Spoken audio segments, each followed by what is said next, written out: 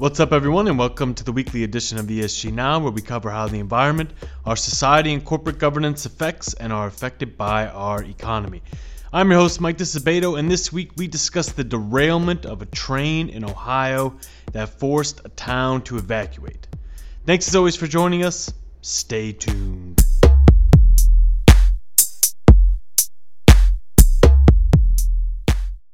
A massive dark plume of smoke raised up over a train accident in East Palestine, Ohio. Bystander videos show the thick billowing smoke spiraling out from the crash site as flames engulfed the rail cars.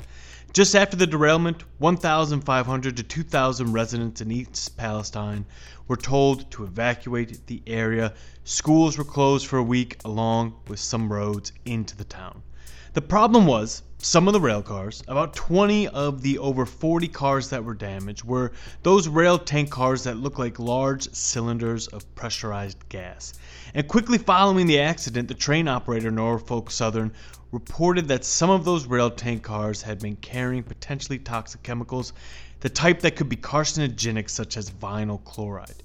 It was later reported by the U.S. EPA, the U.S. Environmental Protection Agency, that those chemicals were, quote, known to have been and continue to be released to the air, surface soil, and surface waters, unquote. So there is a classic ESG conflict in this disaster, where an industry already under pressure to become more efficient improved its operating ratios, possibly at the expense of its long-term operating sustainability. And the reason I say this is because the company, Norfolk Southern, hadn't labeled its rail cars as being highly hazardous before the accident. And even after residents were told that they could return home after air quality samples measured contaminants below levels of concern, many have complained of headaches and feeling sick since the derailment. And the Associated Press reported that a federal lawsuit by two Pennsylvania residents who are Pennsylvania's near East Palestine, Ohio, are seeking to force Norfolk Southern to set up a health monitoring system for residents in both states and to pay for related care for those in a 30-mile radius. So the chemicals in those train cars seem to be probably potentially hazardous. And this isn't the only thing that Norfolk Southern now has to deal with. We are already seeing costs for Norfolk Southern sort of pile up. The company's put up around $1.5 million up front to support affected families and to fund rescue equipment and air purifiers and things like that. You might recognize that voice as my co-host of ESG Now, Bentley Kaplan, but he also doubles as our rail and road transport analyst. And what Bentley told me was that even as regulators descended onto East Palestine to supervise the cleanup and to try and hold the company accountable for this accident, the question on a lot of people's minds was what I mentioned earlier. Why didn't the company label these pressurized rail cars as being highly hazardous? And the reason they care, the reason people want to know that is because that label carries with it some useful protocols like speed restrictions, braking requirements, requirements to update the tank cars that carry these kind of hazardous, toxic, possibly toxic chemicals. There are also reporting and monitoring enhancements for a rail car that is highly hazardous. And the sort of safety protocols are important because this industry that we're talking about here sees over 1,000 derailments a year since the 1990s, according to the Bureau of Transportation Statistics. And now I kind of set this up to seem like Norfolk Southern did something illegal here, but they didn't. It's just that the limited threshold requirement of the regulation that oversees hazardous materials in the freight industry was such that the company wasn't required to label the rail cars as being highly hazardous. There was no regulation that they had to adhere to. For Norfolk Southern, the train in question was carrying hazardous materials in about 10 or so of its cars. But because that fell below the technical threshold in the current regulations, the train wasn't classified as an HHMT, or a high hazardous material train. And that basically means that the company didn't have to stick to more stringent requirements in terms of safety practices or monitoring. The lack of regulatory oversight the industry faces is kind of purposeful on the industry's part. There were these large series of derailments in 2014, including one in New Jersey that leaked some of the same potentially hazardous chemicals as in Ohio. So the Obama administration passed a regulation in 2015 called the Enhanced Tank Car Standards and operational controls for high-hazard flammable trains. And that implemented those safety protocols that I mentioned at the beginning of this episode for highly hazardous rail cars. But after intense lobbying by the Association of American Railroads and the American Chemistry Council during the Trump administration, parts of the regulation were rescinded by the Department of Transportation in 2017. And by the way, if you're curious what the AAR and ACC was saying to the Trump administration, those comments are public. And one of the major recensions that the Trump administration made to the reg was the removal of the brake regulation for hazardous rail cars. The brake regulation said that these type of cars would have to use electronically controlled pneumatic or ECP brakes rather than the brakes that most of American trains currently rely on, called air brakes, that were developed in 1868. And yes, the Trump administration is infamous for their slashing and burning of regulations, but as Bentley told me, this sort of regulatory confusion or abstention is typical for the rail industry. So the freight rail industry in the US, and then to an extent in Canada as well, has a long history with regulators and safety regulations. There'll be a big accident like an explosion or a toxic spill from a train that damages local biodiversity and communities. And then you get this backlash, which creates momentum to try and tighten up safety rules and stop this terrible thing from happening again. And then there's a sort of back and forth with lots of hand-wringing about the cost of the new rules or the new technology. And then that ultimately sometimes blunts the more aggressive of the proposed regulations. So you have this sort of push and pull on safety regulations. This all is happening as the U.S. freight rail industry is going through a bit of a crisis. There have been a lot of complaints by shippers, particularly in the energy and agriculture industry, about delays.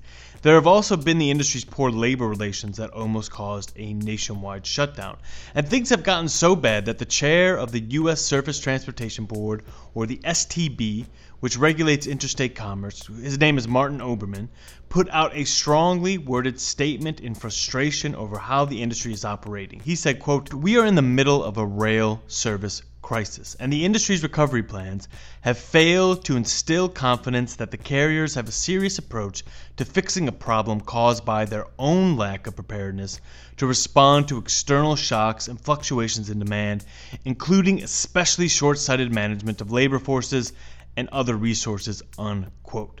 So those are strong words, and I asked Bentley about them, whether health and safety had been done away with as the industry tried to cut costs. He said it was hard to pinpoint, but there are some large industry changes that created the structures for possible long-term damages that he's been watching. The question of safety actually cuts a little bit deeper, and it's sometimes a little bit harder to disentangle that from broader forces.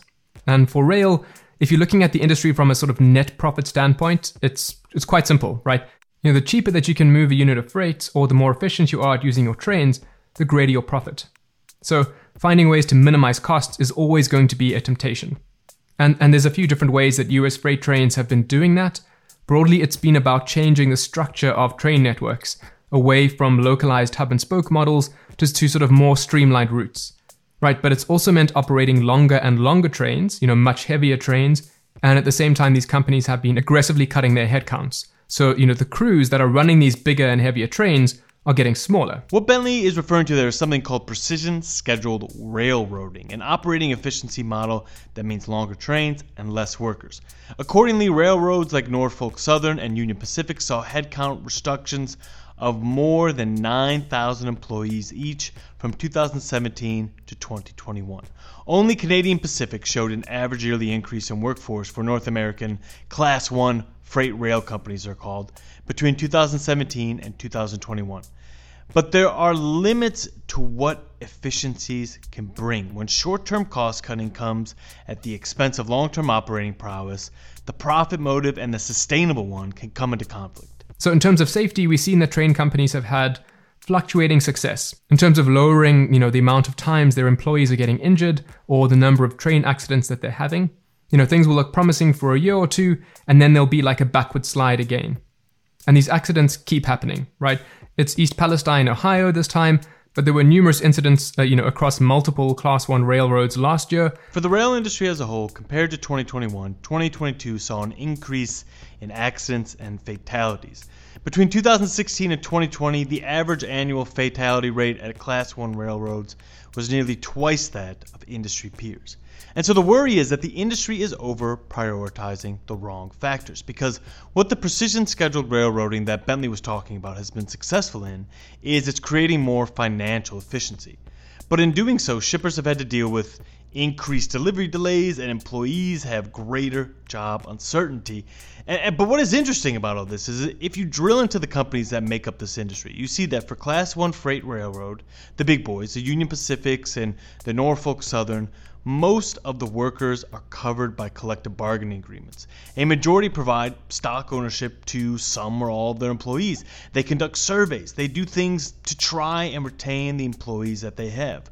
These systems may be driven in large part due to the long history of union membership. There's about an 80% membership rate for these Class 1 freight companies. But the effectiveness of these systems is challenged when the companies are shedding their workforce at high rates, and those that remain say the workload is unsustainable. And most of these Class 1 freight companies do not perform well when it comes to community relations, which are important for an industry that is hauling a lot of potentially dangerous stuff across state lines. So Bentley wrote about these issues back in July 2022 when the industry was really reducing their headcount, and the U.S. Surface Transportation Board, the STB I was talking about, was ramping up the pressure on the industry. And in the report, he wondered aloud what would happen if the industry didn't have the sort of workforce talent it needed to weather any potential problems it might face due to those longer trains, less worker systems that it was trying to implement. Where this kind of story really comes to life is when we look at the hard position that these companies have, sort of put themselves in with their aggressive workforce cuts. Because they are now already under pressure from their shippers. Ironically, key among them is the chemicals industry, to improve service delivery, to speed up and bulk up their offerings. So, looking at this narrow definition of profit efficiency tells you one thing about the industry, that US freight rail companies are earning more with less. But then you take a broader view, using ESG data, and you can see a system that's potentially much more precarious, where you see, a chemical spill not as an incident in time, but very much part of a developing story. For Norfolk Southern, it might be including safety performance when figuring out how much to pay their executives, something its industry peers do, but it does not. For the industry, Bentley thinks that it might have to address the problems with its service if it wants regulators like the U.S. Surface Transportation Board to lessen the pressure on the industry. But even if the companies decide to try and hire back some of its seasoned workforce, the industry let go or furloughed during COVID to kind of try to up its service quality, they might face a very tight labor market in the U.S. And the reputation of the industry isn't booming at the moment after the threats of strikes, and the very public derailment of Norfolk Southern may have soured its veteran workforce from returning.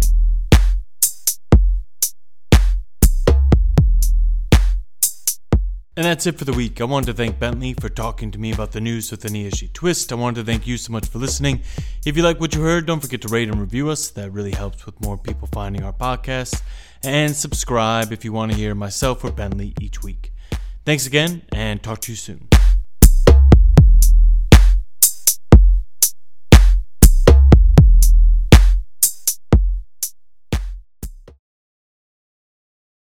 The MSCI ESG Research podcast is provided by MSCI Inc. subsidiary, MSCI ESG Research, LLC, a registered investment advisor, and the Investment Advisors Act of 1940, and this recording and data mentioned herein has not been submitted to, nor received approval from the United States Securities and Exchange Commission or any other regulatory body. The analysis discussed should not be taken as an indication or guarantee of any future performance, analysis, forecast, or prediction. The information contained in this recording is not for reproduction in whole or in part without prior written permission from MSCI ESG Research. None of the discussion or analysis put forth in this recording constitutes an offer to buy or sell or promotional recommendation of any security, financial instrument, or product or trading strategy. Further, none of the information is intended to constitute investment advice or recommendation to make or refrain from making any kind of investment decision and may not be relied on as such. The information provided here is as is, and the user of the information assumes the entire risk of any use it may make or permit to be made of the information. Thank you.